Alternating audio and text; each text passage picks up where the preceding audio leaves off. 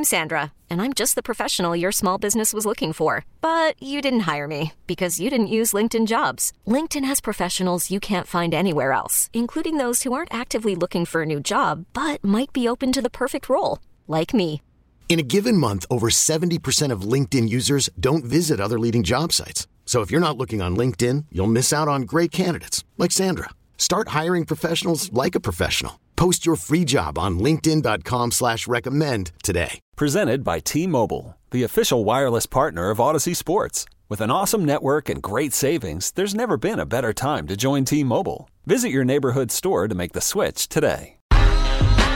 Brandon Tierney, Salicata back on the Fan. Nice to be joined in studio here by Connor Hughes, my colleague over at SNY, of course. He's an NFL reporter for SNY, covers both the Jets and the Giants. I know you started before that, Connor, were with the Jets more so, but this year doing both. BT and I both a fan of your work. Figured to have you in on Football Friday to talk some football. Thank you, guys. I appreciate it. This is fun. I've never been in here before. You do a great job there. I remember I never met him. I sent you a DM, what, about a year or so ago? Yeah, you guys were awesome, man. I'm like, keep up the good work. You do solid work. So we need the real answers on a lot of questions here. We got a bunch. And listen, the Belichick. So I'm going to put the Belichick aside for a moment. Okay. That's what we're discussing. Should the Jets make a play? They won't. I don't think they should. Sal thinks they should. Well, can you confirm that there's no chance? Well, I guess you could start with that. That's true. No chance, right? Yeah, no, they're running it back with Robert and Hackett and all those guys. Okay, yeah, that's a confirmed thing. Yeah, that's yeah. It's not personal. I do think he's a terrific human being. I think Robert Saleh is an awful head coach. I do, and I think he lost the team. Going back to the Mike White stuff, where there's been too many things where. Not I don't want to say lack of control, because I do think the players respect him, certainly to an extent, but I don't see much of a ceiling with him as a head coach. I'm sorry. Do you? Am I missing something here? So I would say that it's a little alarming that we're now going into year 4 with him, and you can still have those questions. And you don't know, right? We don't know if he's an elite level head coach. We don't know if he's truly the CEO type that they wanted when they hired him, because they tried to go the CEO-ish with Todd Bowles, and they wanted the brilliant offensive mind with Adam Gase, and they went back to the CEO type and thought he was going to be a little bit more rah-rah like Rex was, but maybe a little bit more controlled, which is what they were looking for. But I don't necessarily know if I'm ready to go there yet, because I do think that Robert and Jeff Ulbrich, they deserve credit for the defense, which I believe is one of the better in the NFL. The offense has been terrible, but how much do you put on how much you can do without a quarterback? And when there was a quarterback there, we did see the offense work. We saw it with Mike White for a bit, so I think that is a testament. I don't think Mike LaFleur should have gotten fired, because things did get substantially worse once they brought in Nathaniel Hackett. But yeah, I do think it's probably a little alarming that we're sitting here now and you still can't say one way or another if he is an elite level coach. But look, they're going to give him a chance to run it back and see this thing through with Aaron Rodgers, for better or worse. Who's making this decision? Because to me, it's reckless the way that the Jets are going to double down and go into it. I mean, I have my assumptions of who it is. Maybe you know better with your information. Is this Woody? Is this Joe Douglas? Who is deciding to bring the whole thing back with Robert Saleh and Aaron Rodgers? Well, it's ownership. It is ownership deciding to run this one through, because ultimately, if the Jets let go of Robert Saleh, they were letting go of Joe Douglas. Like, you're not going to let Joe Douglas pick another head coach, right? I mean, this is the thing, is that so it was either both gone or both stayed. I mean, think about this. This whole team is Joe Douglas's fingerprints. Right. I mean, you can't hang your hat, and I've gotten into discussions with this with Robert and with Joe and other people over there that the days of being able to push blame onto anybody else, they're over. This isn't like you can say John Idzik, right? You can't say Mike McCagnon. There's very few leftovers. I think it's Quinnen Williams and Thomas Hennessy are the only leftovers from the Mike McCagnon regime. So this is Joe Douglas's was quarterback in Zach Wilson, his handpicked players, his handpicked coaching staff. I mean, this was him. So if you're going to say, okay, this didn't work, it's very rare that you let a general manager with Joe Douglas's track record then pick it all over again. So this was Woody Johnson looking at this entire landscape and deciding, is it better to blow it all up now and restart it all now, or do you want to give these guys a chance to see it through? And in my opinion, there was mounting evidence that you probably should have started over. That would have been the right decision. I mean, I think there are legitimate questions with the entire offense that they got substantially worse after letting Mike LaFleur go in just about every statistical category. And I know what they push to. They'll push to They don't have anyone opposite Garrett Wilson. They'll push to the quarterbacking problem where they lost Aaron Rodgers. Whose fault is that? Correct. That's my argument with them. That's what they used to push back? Yeah, hey, memo to the Jets, come up with some more material. You picked all the guys. That's my counter. That has been my counter consistently, is that you don't have a quarterback behind Aaron Rodgers because you chose to run it back with Zach Wilson. You don't have a receiver opposite Garrett Wilson because of your own mishaps. They drafted Denzel Mims in the second round. You drafted Elijah Moore in the second round. You went out and signed Corey Davis. You signed Allen Lazard. You signed McCall Hardman and then traded Elijah Moore. I mean, you did all of these things, and that's why you don't have, it's not, and again, like you can say theory and, their mindset or their plan was right. It was just flawed the way they saw it through. But still, it's your fault why you don't have these things, which is why I go back to, well, what is it? But their thing is, I think their thought process was, and I should say what their thought process was that let's run it back. Let's just, we told you guys that we wanted to see this thing with Aaron Rodgers. That blew up 4 plays in. We're going to give you one more opportunity to see this through with Aaron. And if it doesn't work with Aaron next year, then everybody's going to be gone and it'll be the blow up that everyone's looking for. So that's Connor Hughes, of course, SNY, must follow on Twitter. Jets and Giants, got a couple of Giant things for you as well. So let's boil it down to this, Connor. He's in studio with us here, BT and Sal on the Fan. If I said, who's the bigger asset or who's the better asset, meaning who's better at their job, is it Douglas or is it Saleh? Well, that's a tough one. So I think there's probably, it's one draft and there's a lot more that kind of go against it. But I mean, Joe did go out there and put together a pretty freaking good draft class when you look at what he was able to do. And I'm not even talking about the big ones in Sauce Gardner and Garrett Wilson, because when you're picking that high in the draft, you should be able to find some really good players, and they did. It was Jermaine Johnson, who's now coming into his own and looking like a legitimate player there.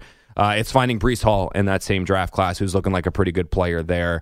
Joe Tippmann the next year in the second round, looking like a pretty good player. Will McDonald, and again, we haven't seen Will McDonald. Even if he's fine, it's the wrong pick. I 110% agree with you. Yeah, I mean, look, you could say JSN should have been the pick there. Addison could have been the pick there. Zayfly, again, you want to talk about they want to blame we don't have a receiver. Well, you don't have there were options there for you to draft, man. You should have gone out there and get them. But I would say that Joe Douglas, even my criticisms of Joe Douglas, and he has made mistakes. The Zach Wilson pick, the Denzel Mims pick, the Mekhi Becton pick, some of his free agent signings. But you look at them, and I think with Joe, I can at least see the why.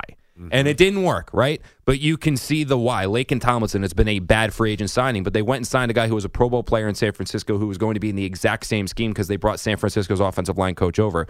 That's, I think, if you even hindsight, that was a pretty good signing, right? Then you look at some of the guys that they had in the building who they signed didn't work here and they let go. Well, now they're working elsewhere. Why? So he has invested resources in the right places. He's made an effort. This wasn't like Mike McCagnon where it was like, dude, what are you doing? Like, how do you just ignore these spots?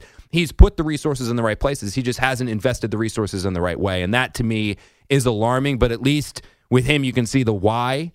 I don't always see the why with some of the things that. So the answer is Joe. I would agree. Yeah, by the way. I think would agree. honestly, and I've said this to some of my issues with the Jets right now, and a lot of it stems with somewhat with the players, but mostly with the staff. Is that I don't love this, and I said this on SNY. I don't love the culture of just consistent and incessant excuse making that seems to overrun the organization, and it's never when Adam Gase was there, guys, and I know he was ridiculed and ripped apart.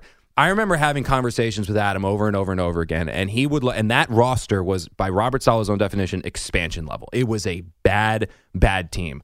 Never did Adam, for all of his faults, he never blamed the players. He never blamed what Joe Douglas gave him. He constantly said, yeah, maybe these guys aren't the best, but I have to find a way to get my offense I have to find a way to get through to them. I have to find a way to make them see what I'm seeing. And yeah, it didn't work, and one of his failures was that he was never able to connect, but it was always the thumb. It was always, I need to figure this out. I just get the sense a lot of times with this team right now, and again, it's not just Rob. There's a lot going on there where it just feels like they constantly focus and hammer on who's not here, what they don't have, and what they still need, instead of trying to find a way to make it work with who is there. And that, to me, is the most alarming aspect of the Jets. It's absolutely pathetic. BT and Sal on the Fan. We have Connor Hughes from SNY in studio here. We've talked about 10 minutes right now. We haven't mentioned Aaron Rodgers' name really in detail. Yeah. how much of this, because it just doesn't make any sense to me, Connor. If I'm the owner, I'm sitting back watching this team embarrass me year after year after year. I like Joe Douglas. I think he's more respectable than anything else that they've had prior. Yeah. However, the results are what they are. The team stinks, and there's always an excuse. Like you said, it's always something with them. Yeah. So if I'm the owner, I'm saying, what the hell's going on here? I'd look to either clean house, go hire a young, bright offensive mind, maybe draft a quarterback or look to move up and take a quarterback. They're not. They're doubling it down. How much of this is because of the influence of Aaron Rodgers? I don't think Aaron's sitting there. From Aaron Rodgers, there was no sitting down and saying, if you don't bring this regime back, I'm out. There was none of that. He did back them publicly on the McAfee show. And he does, because he does. He believes in them. Obviously he believes in Nathaniel Hackett. He believes in Joe Douglas. I'm sure he likes the fact that this staff seems and the organization seems to give him whatever he wants. I'm sure that's a benefit of it all. Wouldn't we all like that? But I think this was one of those things. He made his opinion clear, but he was not going to meddle, and he was not like Rodgers wasn't going to step in and say, I'm out. This was and again, I do believe that they are making the right move running it back. And the reasoning why I think they're making the right move running it back is because if they were to fire everyone and say, we're blowing this up, we're starting anew, right? You now know that Aaron Rodgers is coming back. You need to find a coach that, one, is willing to work with Aaron Rodgers. If they want to keep Nathaniel Hackett, but even if you're blowing, now you need to find an offensive coordinator. And also, it's a playoff mandate now because you have a team that's willing to win now. You see the quick trigger finger. Like it's almost like they're Woody's not sitting there and saying we're sticking with these guys through thick and thin forever. It is we set this up to see how it works with Aaron Rodgers. Aaron Rodgers went down after 4 plays. We're going to give you one opportunity this coming year, 2024, to see it through with Aaron Rodgers. And if it doesn't work, and Joe Douglas said this at his end-of-year press conference, Rodgers said this when he talked to us as well, and I think he probably said it on McAfee. I've lost track of everything that goes on there. They've made it clear that they know this is do or die. That if they don't do it this year, no matter who gets hurt, no matter who goes, they are going to blow it up, and then it will be a complete fresh start, likely without, and again, if Aaron Rodgers struggles here, he's not going to be back next year.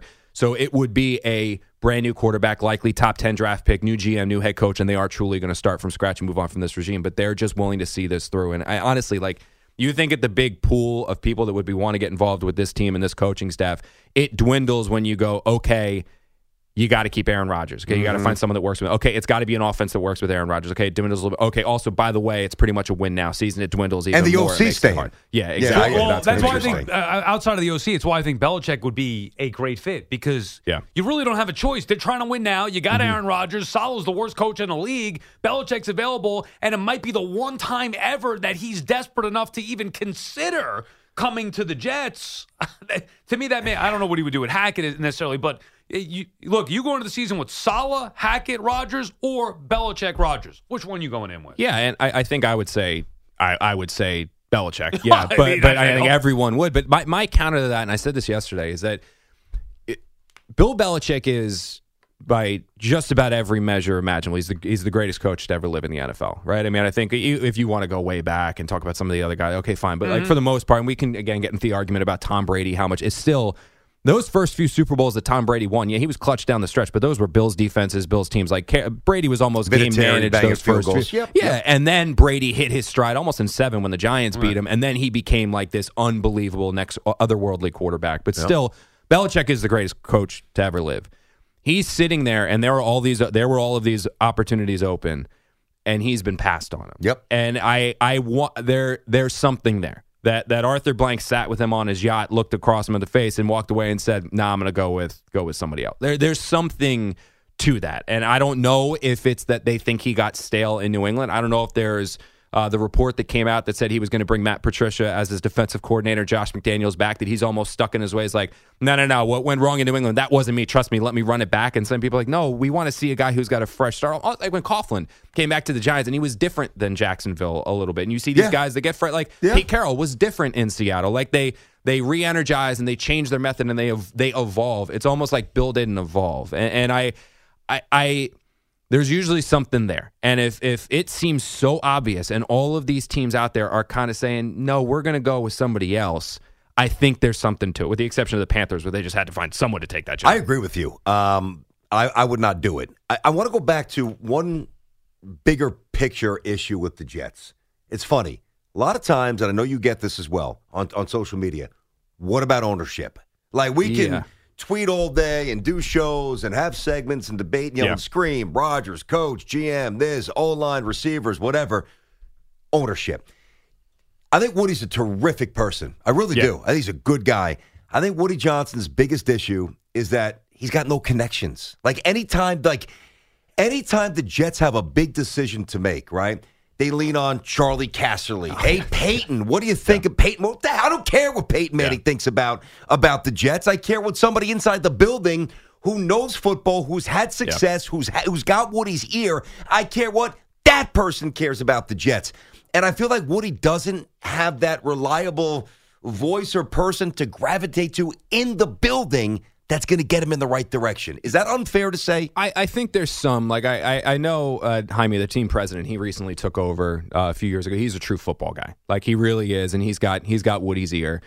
There is something to that, but I mean, it's not every owner is going to be John Mara, who's a football lifer, or Jerry Jones, who's a football lifer. And I know Jerry's fallen off some, but still, I mean, the Cowboys are always good. They're never, very rarely are they just a bad team that's missing the playoffs 13 straight years. But the one credit I will end up kind of flipping that and giving Woody is that he realizes that it's not like he's out there trying to be something he's not. Mm-hmm. He brings in Again, he brought in the wrong people, but one of the big reasons why they went out there and got Joe is that this was a dude who cut his teeth from Ozzie Newsome in Baltimore, right? And then he had success in Philly with Howie Roseman, and he had basically a cup of coffee with the Bears. But this was your football guy, and Woody wasn't there, but Christopher Johnson was. Woody still signed off on it, and they gave full control of the team to Joe and was like, "You've seen how it works before. You've done it before. Go." Now, the one criticism of Woody is that I think there are times where it's like the shiny object that grabs your attention, and it's like, I need to have that. And I wonder if he still needs to – he's a little bit more hands-on than Christopher was. Christopher was very much like, Joe, it's your show, you go. And Woody is still, it's Joe's show, but maybe we do this, maybe we do that.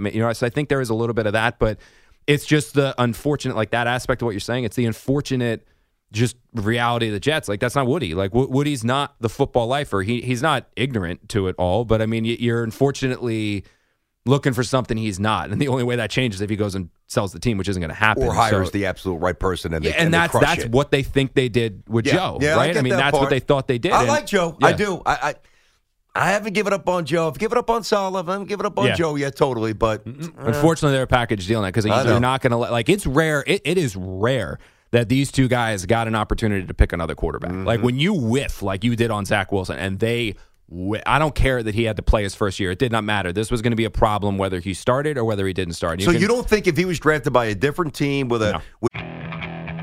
Okay, picture this. It's Friday afternoon when a thought hits you. I can waste another weekend doing the same old whatever, or I can conquer it. I can hop into my all-new Hyundai Santa Fe and hit the road. Any road. The steeper, the better. Because my all-new Santa Fe is available with H-Track all-wheel drive, so I can hit the trail without a worry in the world. Heck, with 3 rows and best-in-class rear cargo space, I can pack the whole family in with all our gear. We've got available dual wireless charging for our phones, so we'll never lose touch with civilization, and we won't lose touch with the primordial power of Mother Earth. So which is it? Waste the weekend or do something a little more epic? And conquer it in the all-new Hyundai Santa Fe. Visit HyundaiUSA.com or call 562-314-4603 for more details. Hyundai, there's joy in every journey. This episode is brought to you by Progressive Insurance. Whether you love true crime or comedy, celebrity interviews or news, you call the shots on what's in your podcast queue. And guess what? Now you can call them on your auto insurance too with the Name Your Price tool from Progressive. It works just the way it sounds. You tell Progressive how much you want to pay for car insurance, and they'll show you coverage options that fit your budget. Get your quote today at Progressive.com to join the over 28 million drivers who trust Progressive. Progressive Casualty Insurance Company and Affiliates. Price and coverage match limited by state law. I'm Sandra, and I'm just the professional your small business was looking for. But you didn't hire me because you didn't use LinkedIn Jobs. LinkedIn has professionals you can't find anywhere else, including those who aren't actively looking for a new job, but might be open to the perfect role, like me. In a given month, over 70% of LinkedIn users don't visit other leading job sites. So if you're not looking on LinkedIn, you'll miss out on great candidates like Sandra. Start hiring professionals like a professional. Post your free job on linkedin.com/recommend today. Better, he can't play. You don't think you just don't think he could play? No, there's two. I mean, it was It didn't work. Mike LaFleur was a hard coordinator. Like he grinded him. It was, dude, you messed up on this. You need to be like, he was hard. It was tough love. Yep. Didn't work. Nathaniel Hackett was the coddler. It was like, don't worry, we got it. Robert Saleh even, let's hold him. It's fine. That didn't work. Like he has tantalizing talent, but there's something there that's just not clicking. But I don't push back on the coaching tactics, but he never had the requisite pieces to win, and he's gone. Yeah. I know they're going to get rid of him. What I was going to say was, like, if he's drafted by the Niners and he's got protection and he's got offensive schemes that are innovative and forward-thinking and skill guys, and like I know that's a good point about coaching him hard, although they've coddled him lately, and it's done. You don't think if he was drafted to a totally different situation with that skill set, he could have been a star? Not well. The Niners, I think, I think you put Sam in there this weekend. The Niners are still going to go to the Super Bowl. Like I think the Niners are just they're the outlier. I really don't. Okay. I really like. I mean, look, I don't think he would be the disaster that he was with the Jets those first couple of years. Like I don't think it was going to be that bad, but I do think that I don't see him ever reaching the potential of the number 2. I think that his ceiling. I genuinely believe that Zach's ceiling was the spot duty starter that comes in and you hope that he can hold the fort down and he goes up to being a backup. He was never going to be a Pro Bowler. He's never going to be an All-Pro. And that's a miss of a draft. You picked him second overall. Like, and now, granted, probably the only saving grace for that is that every other quarterback drafted after Trevor Lawrence was bad as well. Like Mac Jones is still bad. Question marks about Lawrence Fields, as well. and Fields probably is like he came on a little bit late there, but it looks like they're going to go Caleb Williams. So I mean that they're restarting there, and those guys see him every single day. So that tells you all you need to know. But yeah, I don't think he was ever going to be anything. No matter what. Wow. Beat T and Sal on the Fan. We're in studio with Connor Hughes, covers the Jets and Giants for SNY. We'll get to the Giants in just a second here. Last one for me on the Jets, more about personnel. You mentioned that they're going all in this year. What are we looking at as far as Bryce Huff coming back? And then what do you expect them to do in the draft? I mean, you would assume it's going to be O-line or wide receiver. Clearly, they need both. So Huff, and then where do the Jets go with the draft? Yeah, Huff's a fascinating one because I told him like on Baggy Day, I shook his hand. I was like, dude, I appreciate the honesty because he's probably the only player that was like, no, I'm taking the bag. Like whoever offers me the most money does not matter. And good for him. You know what I mean? Because some guys yeah, we'll see. I'd love to be back. He's like, yeah, I'll be back if they pay me the most money. So I think the Jets, the biggest ball dropping by them was not offering that guy a contract in the middle of the season because you could have had him at a number that was far less than the number he's going to see on the open market as a 10-sack guy. And because I think they took a half a sack away from him on the finale. So I think it's as a double-digit sack guy playing 40% of the defensive snaps, he's going to get a monster deal. And somebody is going to pay him. And I just... The only option for the Jets to keep him, because they're going to make a contract. It's not like they're just going to let him walk. They'll make him a contract offer. He's just going to get overpaid. And their only option would be then to franchise tag him. And everything we've heard from Joe Douglas is that that's not going to happen. They're not going to franchise tag him, so he's going to go. And part of that probably has to do with the fact they invested a first-round pick in Will McDonald, and you got to see the kid play. But we can debate that the whole time. As you have a proven guy who's a 10-sack guy with somebody that you're banking on upside. If it was me, I'd bring him back. I don't know how you let him go, but it doesn't seem like that's going to happen. Number 2 receiver, and we'll start getting to these Giant issues as well. Number 2 receiver, opposite Garrett Wilson. Week 1 is which player? Trade, draft, who is it? I'm going to go a little bit wild. I think it's going to be Calvin Ridley because the Jets are pretty high on him coming. So the only reason I say that is I think Mike Evans goes back to the Bucs. I think assuming that they work things out with Baker Mayfield. I don't think Adams gets traded anymore. So Adams was the hot one. I don't think so. The Raiders did not make him available at all at the deadline. Like he was not available. Like it didn't happen.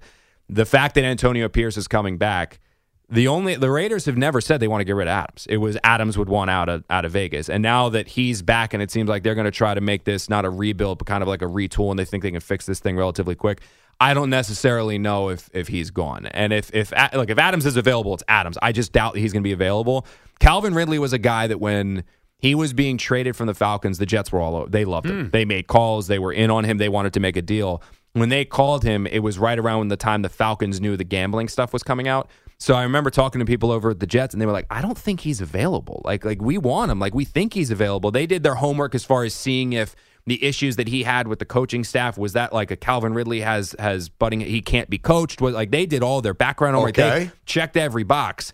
The problem with him was when they called the Falcons to try to get something done, the Falcons were like, yeah, he's not available. And it was because they didn't want to deal in bad faith. Basically, trade this guy for a second-round pick. They should have, the idiots. Yeah, really. Trade him. Let that be the Jets' problem. Yeah, seriously. They just didn't want him. They didn't want that. They didn't want to trade him. And then, basically, we're going to get a second-round pick. Then, surprise, he's suspended for a year. Yeah, they didn't want to do that. And then the Jaguars ended up getting on a deal. But if he's available, he's one I could see them because they like him. I think he'd be a good compliment. I think he would be what they're looking for as a receiver.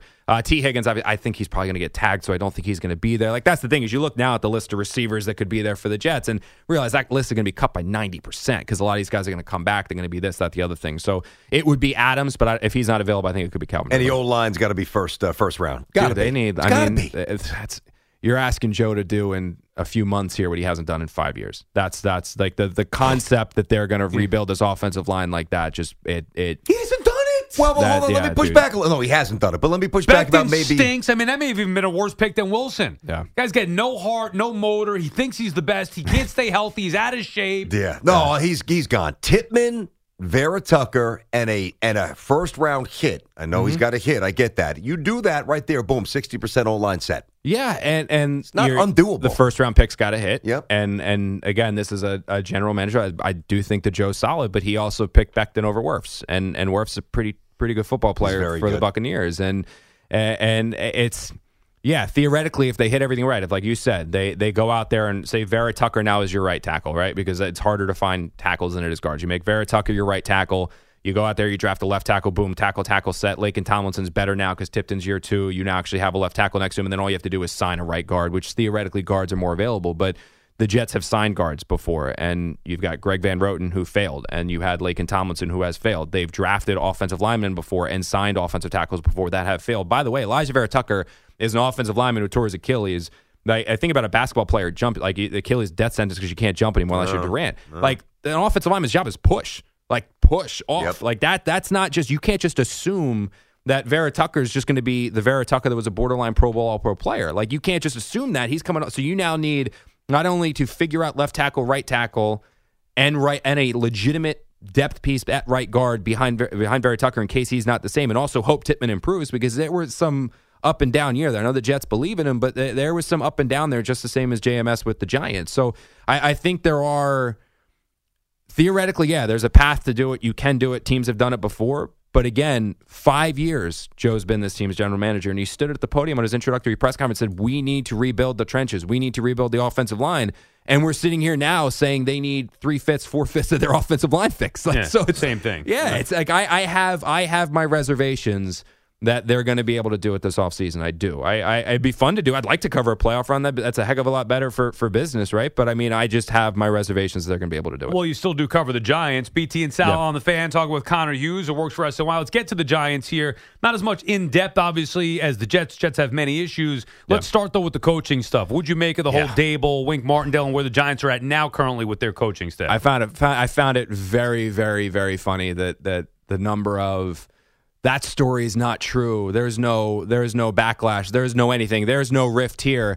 And now suddenly he gets fired, and now everybody and their uncle is saying, "Oh no, yeah, they actually did hate." It's like, dude, like this was always there. Like Jake, there are people in this business, guys, that they say something and their word is like, you don't. It's like he's won. Glazer's won. Like like this guy. Like anytime you have some dude who knows so much that he sits on it until a pregame show and then drops it, like.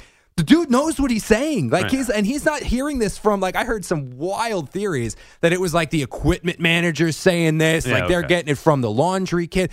Dude, this is he's probably hearing it from the top of the top. Like this, he's not making this stuff up. So that blew my mind. But it's not just Pat Leonard's story that he ran in the Daily News. And Dan Duggan ran one right before him. I thought both of those stories were, I used to work at the, I thought I should have given them the same outlet shout out.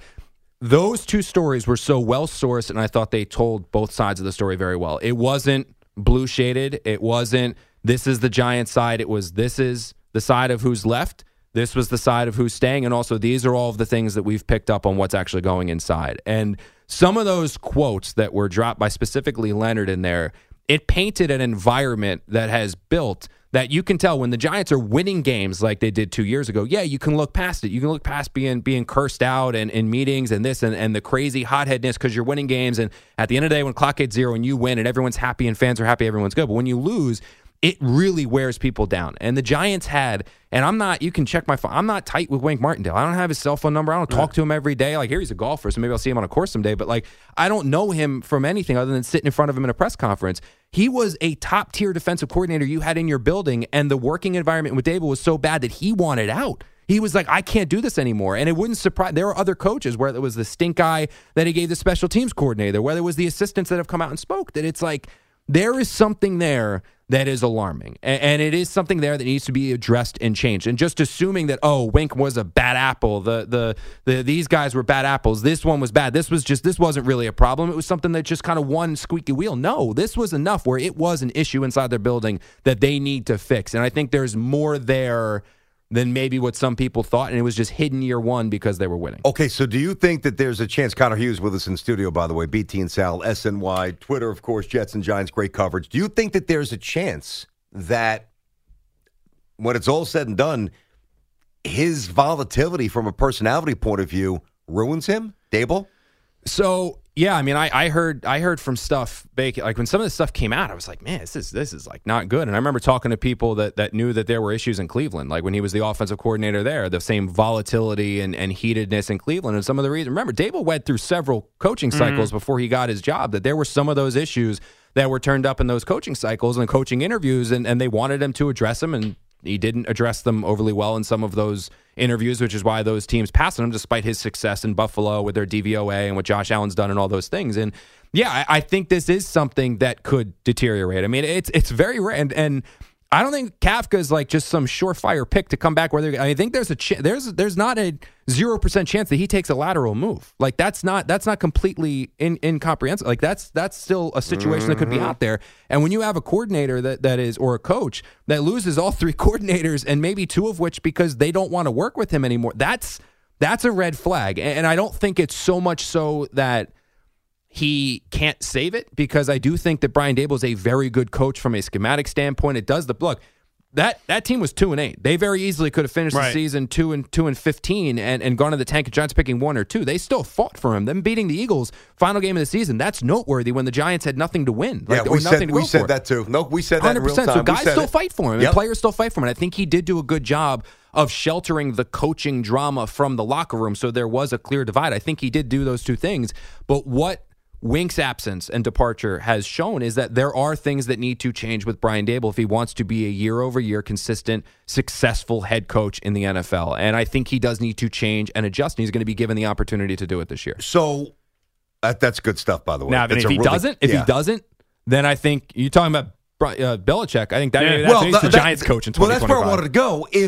Because the way you present it, and some people thought it was all Wink, like Wink trying to be, usurp power. Yeah. Okay, I did. I mean, you did think that. You did, and you weren't alone, by the way. Right. So now that we have an A to Z scouting report on the building, to me, this seems dangerous enough where I might call Belichick today and get ahead of this. Yeah, I see. That's the thing. It's great because he not only did. I mean, Brian. Like, there is something to say what he did last year. I mean, 2 years ago. I'm sorry, not this last year was bad. He took a team that was terrible to the playoffs and won a playoff game with no talent. Like that team. I remember watching that team in training camp, and I talked to my boss at SNY and was like, I'm basically going to be with the Jets every day because this team's going to win 3 games. Like, this team stinks. And, like, the fact that he had them playing the way that they did and got it, that is noteworthy. And you can't just constantly keep firing guys like they did with Ben McAdoo, like they did with Joe Judge. Like, you can't keep doing that. So they are making the 100% right decision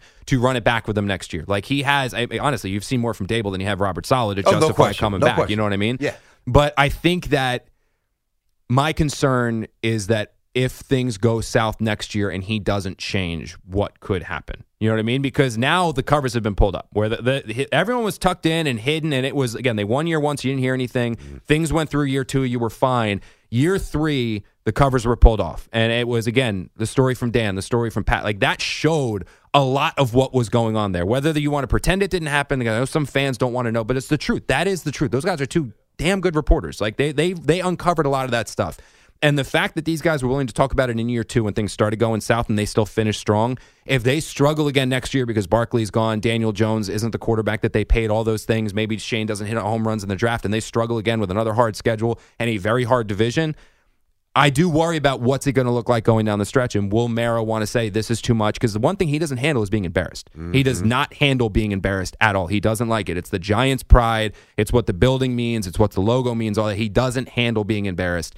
And if he says, you know what, thanks for the 3 years, it's too much, we're going to restart this thing. And if he does go that route and Belichick sits out a year, that's the one where, to me, you're talking about Jets. I mean, that's the one where Belichick comes home to the Giants. It just seems like something they would be willing to do if it, again, not this year, but 2025. BT and Sal on the Fan in studio with Connor Hughes, covers the Jets and Giants for SNY. Last one for you, Connor. The Kayvon Thibodeau stuff here recently. Did you see what his comments? Yeah. I saw the headline initially, then saw the actual comments. I really didn't think there was much to it. But your thoughts on not only his comments, but also what it means inside that locker room as it pertains to Saquon Barkley. Saquon's a really well-respected player, and players want players that get paid. So I get it. But from a general manager perspective, Joe Schoen did it right. Mm-hmm. Like, because he paid Daniel Jones and because he tagged Saquon Barkley, the Giants had the ability, and I know their season did not go the way that it did the year before, but when you look at that team on paper, they were better at receiver because they had the financial resources to go out there and add some players. They were better at tight end with Darren Waller because they had the means to go out there and add some players. They were better overall because by paying the quarterback and spacing out that cap hit and tagging Saquon Barkley and not having the $40 or whatever $1 million cap hit it was going to be to have Daniel Jones playing on the tag, they had the financial resources to round out the roster. So he played it right. And by the way, Saquon Barkley did not run for 1,000 yards. He was injured again. And now you're going into a season like, he played it. I'm sorry. Like, if Saquon Barkley was a pass rusher or if Saquon Barkley was a receiver or Saquon Barkley was a quarterback, he would have been paid. Yeah. I think what Joe Schoen has shown us, and I think that it's smart team building, is that he just does not believe that running back is a valuable position that you need to invest significant resources in. So if Saquon Barkley wants to remain with a Giant, that's fine, but it's going to be on Joe Schoen's terms. Joe Schoen is going to put out the contract, and Joe Schoen is going to say, this is what I'm willing to pay the running back, and if you want to take it, great. If you want to find better elsewhere, you can go find better elsewhere. And that's just now, from Shane's perspective, if you want to take that stance, that's totally fine with me. But remember, the locker room, like you said, they do value Saquon Barkley. Saquon Barkley is still this offense's best player. So if you're going to let him go and not pay him, you need to be able to hit on picks in the draft, and you need to be able to hit on your signings in free agency to be able to fill that void. Because if you let him go and suddenly the offense is a disaster, you're going to have people saying Saquon's running for 1,300 yards with the Eagles. Correct. And he's running for 1,400 yards with the Eagles. You're going to say, well, he could have been with us. Why'd we let him go? You know what I mean? Yeah. But again, it's Kayvon. I get it because it's a player. And players don't care. I mean, Darius Slayton said the same thing. Like, players don't live in the world of salary cap. Players live in the world of maximize my worth, like Bryce Huff, and get the most money that I can possibly get. Right? Mm-hmm. And the Giants are operating in the world of we need to field the best team we can possibly field. And they fielded a better team last year than the team that went to the playoffs the year before. They just didn't get the bounces that went their way. And they did that because they had money to play with, because they paid Jones to space out his cap hit and get out of what that franchise tag would have been, and they franchise tag Barkley. And it just stinks because Barkley's a perfect Giant. This is the whole problem with taking a running back number 2 overall. Yes, they set him up, get him, and set him up for disaster. Yeah. Barkley's great. He means a lot to the Giants. But obviously his worth at that position. Yeah, I have a crazy story about that draft, too, if you want that one, about taking him second overall. Okay. I know we have time. Yeah. So it was, I remember talking to Mike McCagnon about it, because you remember the Jets were drafting 3. Oh, of course, yeah. And it was, a lot of people were debating that 1 and 2. Like, you knew Browns were going quarterback, because you know it was Sam or Baker. Yeah. Were the Giants going to go quarterback as well? Because that was when Eli was going down. And I remember talking to Mike, because Mike traded from, I think, 6 to 3. And I said to him, like, dude, like, why did you not? Was that with the Colts? He traded with the Colts, right? Yeah. Went up to 3. Yep. And I remember saying, like, dude, like, weren't you nervous? Like, that the Giants were going to go quarterback, and suddenly you're landing the number 3, which would have been Josh Rosen, because after drafting Hackenberg, they weren't going to go with a developmental project like Allen again. It's like, he goes, no, because we had our sources that said the Giants were so locked in on Barkley at number 2. And I was like, well, like, I have sources too. Anytime you break a story. Hey everyone, Boomer Esiason here. The NFL Draft is behind us, and your favorite team is now gearing up for week number 1. The free Odyssey app puts you right in the middle of the pro football conversation with the biggest sports radio stations from across the country. The local voices who know your team the best, giving you their unfiltered takes on the current state of your squad. It's always football season right here on the free Odyssey app. there's always like that slight hesitation, like, is this person lying to me? Yep. You know what I mean? Like, I was like, are you worried? Right. He goes, I wasn't worried until the morning of the draft happened and we got word that it wasn't Sam going one, that Baker was going one. Because like everyone was convinced Sam was going one. To the point where when Sam took his visit to the Jets, Christopher Johnson was talking to him about where to live in Cleveland. So the Jets thought they were getting Baker? They thought they were getting Baker at 3. So they traded up specifically for him or just one or the other? No, they thought they were getting Baker. They had Sam was their number one quarterback that they thought they were getting Baker. They were getting Baker. They thought they were getting Baker. It was Sam 1, Barkley 2, Baker 3. So he goes, I was like, did you ever get worried? He goes, the only time I got worried was when we got word in the morning that it was going to be Baker 1. He goes, because I knew that the only person that loved Sam more than anyone in the world was John Elway. And he was with the Broncos. He goes, and I was petrified that John was going to call the Giants at number 2 and offer the house for number 2 in order to get Sam Darnold. And I was like, really? He goes, and I found out, he goes, after the fact, I saw John wherever. And he goes, I said to him, I was like, I was surprised you didn't do that. Like, I really thought you were going to try to jump us. They did. Dave wouldn't answer the phone. Dave was so locked in on number 2 that he wouldn't answer the phone. Yeah. So Dave was like, when Dave said, said in his press conference, when Dave said in his post-game press conference, they didn't even take calls. They ran it up to get Barkley. He was not lying. Like, he was dead accurate. Like, he would not answer the phone. And the Broncos were willing to come up to number 2 to get out. They wanted Darnold. Has that been out there before? Yeah, I talked about it before. Like, I don't know. Like, you not answer the phone. Mm-hmm. Yeah. I mean, we've always ripped him for saying not only and like do you he could have moved back because I think it was like Quentin Nelson. I think was in that draft. He could have gone back and gotten Quentin Nelson. Not only do you not take a running back there, trade down. You could have everything in the world. Wow, that's a great story. It was crazy. And I was like, on that, man. That's a good story. All right, thanks, Connor. We appreciate your time, man. We'll be following along. Yeah, you can follow him on Twitter at Connor J. Hughes on Twitter. Works for SNY, of course, both Jets and Giants. I'm sure there'll be plenty of storylines for both these teams moving forward. We appreciate you taking the time. All right, Brandon Tierney, Sal Licata back on the Fan. Fun having Connor Hughes in studio, talking some Jets and Giants with him. Let's restore some order here. So coming up at 12 o'clock, we'll get back to the Crown, hit you with the Crown topic of the day, which was talking about Bill Belichick still being available and how the Jets, to me, are just foolish not even looking at him. Whether they're going to do it or not doesn't matter. They should do it. We've also, BT, talked about the Knicks, and before we get back and reset with the Crown, I do want to get back into the Knicks. We didn't really talk about the specifics last night. Not that we're going to break down the game, but come on, dude. We talked about it. You were even saying they haven't beaten the good teams. Since Anunoby's been here, they've basically beaten everybody they played. I think they have only 2 losses. 11-2 now. Yep. Right, okay. So 11-2 since Anunoby's come over via the trade, which was an all-time great trade already. And then to have the Nuggets in your building, and I'm not trying to overreact to a game in January. Obviously, it's different mid-January than it would be mid-June or May or whatever in the postseason. However, to see them do what they did, Randall played extremely well, making the right decisions. 8 assists, I think he had on the night. Brunson, a legitimate superstar on the night. He doesn't get voted in to be a starting all-star, which is bullcrap, but still, Brunson, a legitimate star. Randall, Anunoby doing all that he can, both defensively and offensively. Smoking the world champs. Dude, there should not be a ceiling being put on what this Knicks team can do. I love this team. Now, I'm not going to back off what I said about Randall, and you and I had that discussion the other day. I'm terrified. If he's still the 2, not the first 46 minutes of the game, the final 2 minutes, where he just changes. And until he proves that he can play in the playoffs with a slower heartbeat, he's going to worry me. But last night was just flat-out fun. And it felt like a layup line at one point. Yeah. Here's a sick rebound. There's a 3. Here's a steal by Anunoby. Here's a transition bucket. Here's a block shot. Here's Hart with a 3. Like, it was bonkers.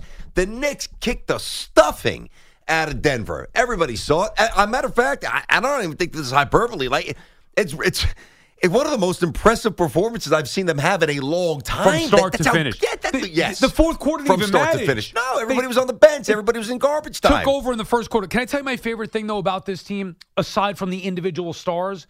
They play like a team. They do. They have great chemistry. They play like a team that gives a crap. They're not just out there collecting a paycheck. They're passionate, they're energetic, they're determined, and they're underdogs. Because everybody nationally and a lot of people locally doubt what they could do, whether it's Brunson's size, whether it's Randall being the second best player on a legitimate championship team, whatever, the moves that they've made, the bench, Tibbs himself. They're underdogs. They're determined to shut the naysayers up. I love everything about it. All right, a couple things about the core of the team, and obviously Randall's a massive part of the core, but I'm going to put him to the side for a moment. Like, You talk about the chemistry, which is so obvious and so rare and so elusive for not just the Knicks, but so many teams over the years. It's hard to get it. It's even more impressive. Number one, you've got a collegiate connection. This is just so rare. Now, I know Archie Diacono's on the squad as well, but you got three guys that play every single night, massive minutes, right? Not a coincidence. Yep. And they are from a school with Jay Wright. They are fundamentally sound. They were good high school students. Nova has standards. It's a terrific academic school. And they all have chips on their shoulders, as Sal said. Two other points. So, and then everybody kind of feeds off that. So just the inner template for competitiveness and togetherness is so obvious. It's awesome. It is there. Hardenstein didn't even play, which is even more impressive, right?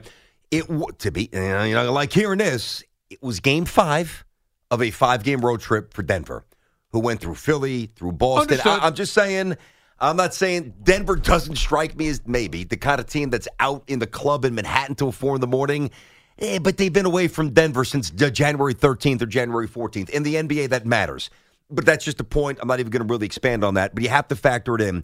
I am now at the point, and this is a deeper conversation, I don't know if I want to make a trade. Well, they need it. They need another 2. Unless it's a massive upgrade at the 2 spot, like a star. You don't want to upgrade the bench? I don't know if I want to mess around with this. I still want to upgrade the chemistry. Bench. Minimal move on the bench, and I'd rather upgrade a 2-guard.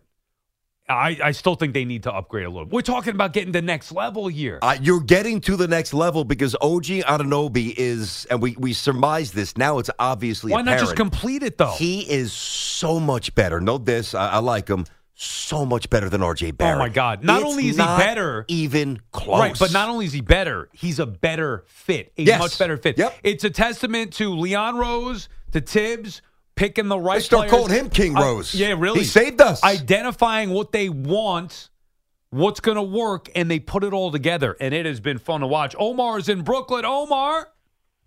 How are you? Good morning. What's up, man? Hey, listen, first, I want to say both of you guys, I have nothing. I will take McDermott as my head coach with 4 direct AFC East championship. I have seen the Knicks in 90s, and I have suffered with the Knicks for 20 years, only Carmelo Anthony making the playoffs. Now we are going to go on a run again. So I rather take that. If we don't win a championship, and I go to the playoffs every year, and I go AFC East 2nd seed every year, I will take it to the moment until it's a heartbreak. And I will say, next year is McDermott's, if he wins it all, because everything has come to a wide right. It was wide right. Enough of the Bills. Get to the Knicks, You're a Omar. Knicks guy. We don't care what you think about the Bills. Knicks. Not now. On the overnight, I loved it. But now we want to get to the Knicks. Okay, my Knicks thing is Anunoby. I was gunning for last year that I want this player. My son doesn't like it. A lot of the defensive player, this total change the efficiency of the game. I need another trade, and I have come to realize there was 2 trades, the 2 options that I gave to Lenrose. Either you get Clarkson, not only Clarkson, you have to make sure that with Clarkson, you get Kyle Onyek, because we don't know what Mitch Robinson is going to be. If you want to upgrade, listen, he's a great scorer coming from the bench. His defense is pathetic. I'm falling asleep, buddy. Omar. Yes. Disappointing call, buddy. You are held to a standard. This is a day. You are held to a standard. That is weak. This is a day where I expected to punch you up and let you fire Come away on. about how the Knicks are going to win the championship. McDermott. It's coming. Real thing is coming. Real thing is coming. You better get to it. Yes, the real thing is I want Murray no way matter what, because it upgrades and it makes me an Eastern Conference champion going to the NBA Finals. Murray is the right answer. He has size, he has defense, he can score. If coming from the bench, with the ball in his hand, one player that will upgrade the way Anunoby is. Knicks going to the NBA Finals if Murray is a Knick. Telling you right now. There you go, Okay. Omar. Thank you for the call, Omar. Yeah, I mean, he's maybe too depressed about wide right. He's still not over that. is he actually a Bills fan? Oh, yeah. Oh, I didn't know that. I think he's just randomly popping. I got you. Huge Bills fan. Got it. And usually I poke him about that. Yeah, But this I was a got you. spot where, come on, he's also a diehard Knicks fan. He's been a big R.J. Barrett backer for a while, but big Knicks fan. I know him as a Knicks guy. He's going me and take as well. I mean, 4-2's the date for the first one. Come on. I'm expecting the Knicks just kicked the Nuggets' ass last night. I'm expecting Omar to come out firing on all cylinders. He's worried about wide right still, which I understand because if I were a Bills fan. They were up by 35. No, I get it. The place was on fire. All right. This episode is brought to you by Progressive Insurance. Whether you love true crime or comedy, celebrity interviews or news, you call the shots on what's in your podcast queue. And guess what? Now you can call them on your auto insurance too with the Name Your Price tool from Progressive. It works just the way it sounds. You tell Progressive how much you want to pay for car insurance, and they'll show you coverage options that fit your budget. Get your quote today at Progressive.com to join the over 28 million drivers who trust Progressive. Progressive Casualty Insurance Company and Affiliates. Price and coverage match limited by state law. Okay, picture this. It's Friday afternoon when a thought hits you. I can spend another weekend doing the same old whatever, or I can hop into my all-new Hyundai Santa Fe and hit the road. With available H-Track all-wheel drive and 3-row seating, my whole family can head deep into the wild. Conquer the weekend in the all-new Hyundai Santa Fe. Visit HyundaiUSA.com or call 562-314-4603 for more details. Hyundai, there's joy in every journey. Hey everyone, Boomer Esiason here. The NFL Draft is behind us and your favorite team is now gearing up for week number 1. The free Odyssey app puts you right in the middle of the pro football conversation with the biggest sports radio stations from across the country. The local voices who know your team the best, giving you their unfiltered takes on the current state of your squad. It's always football season right here on the free Odyssey app.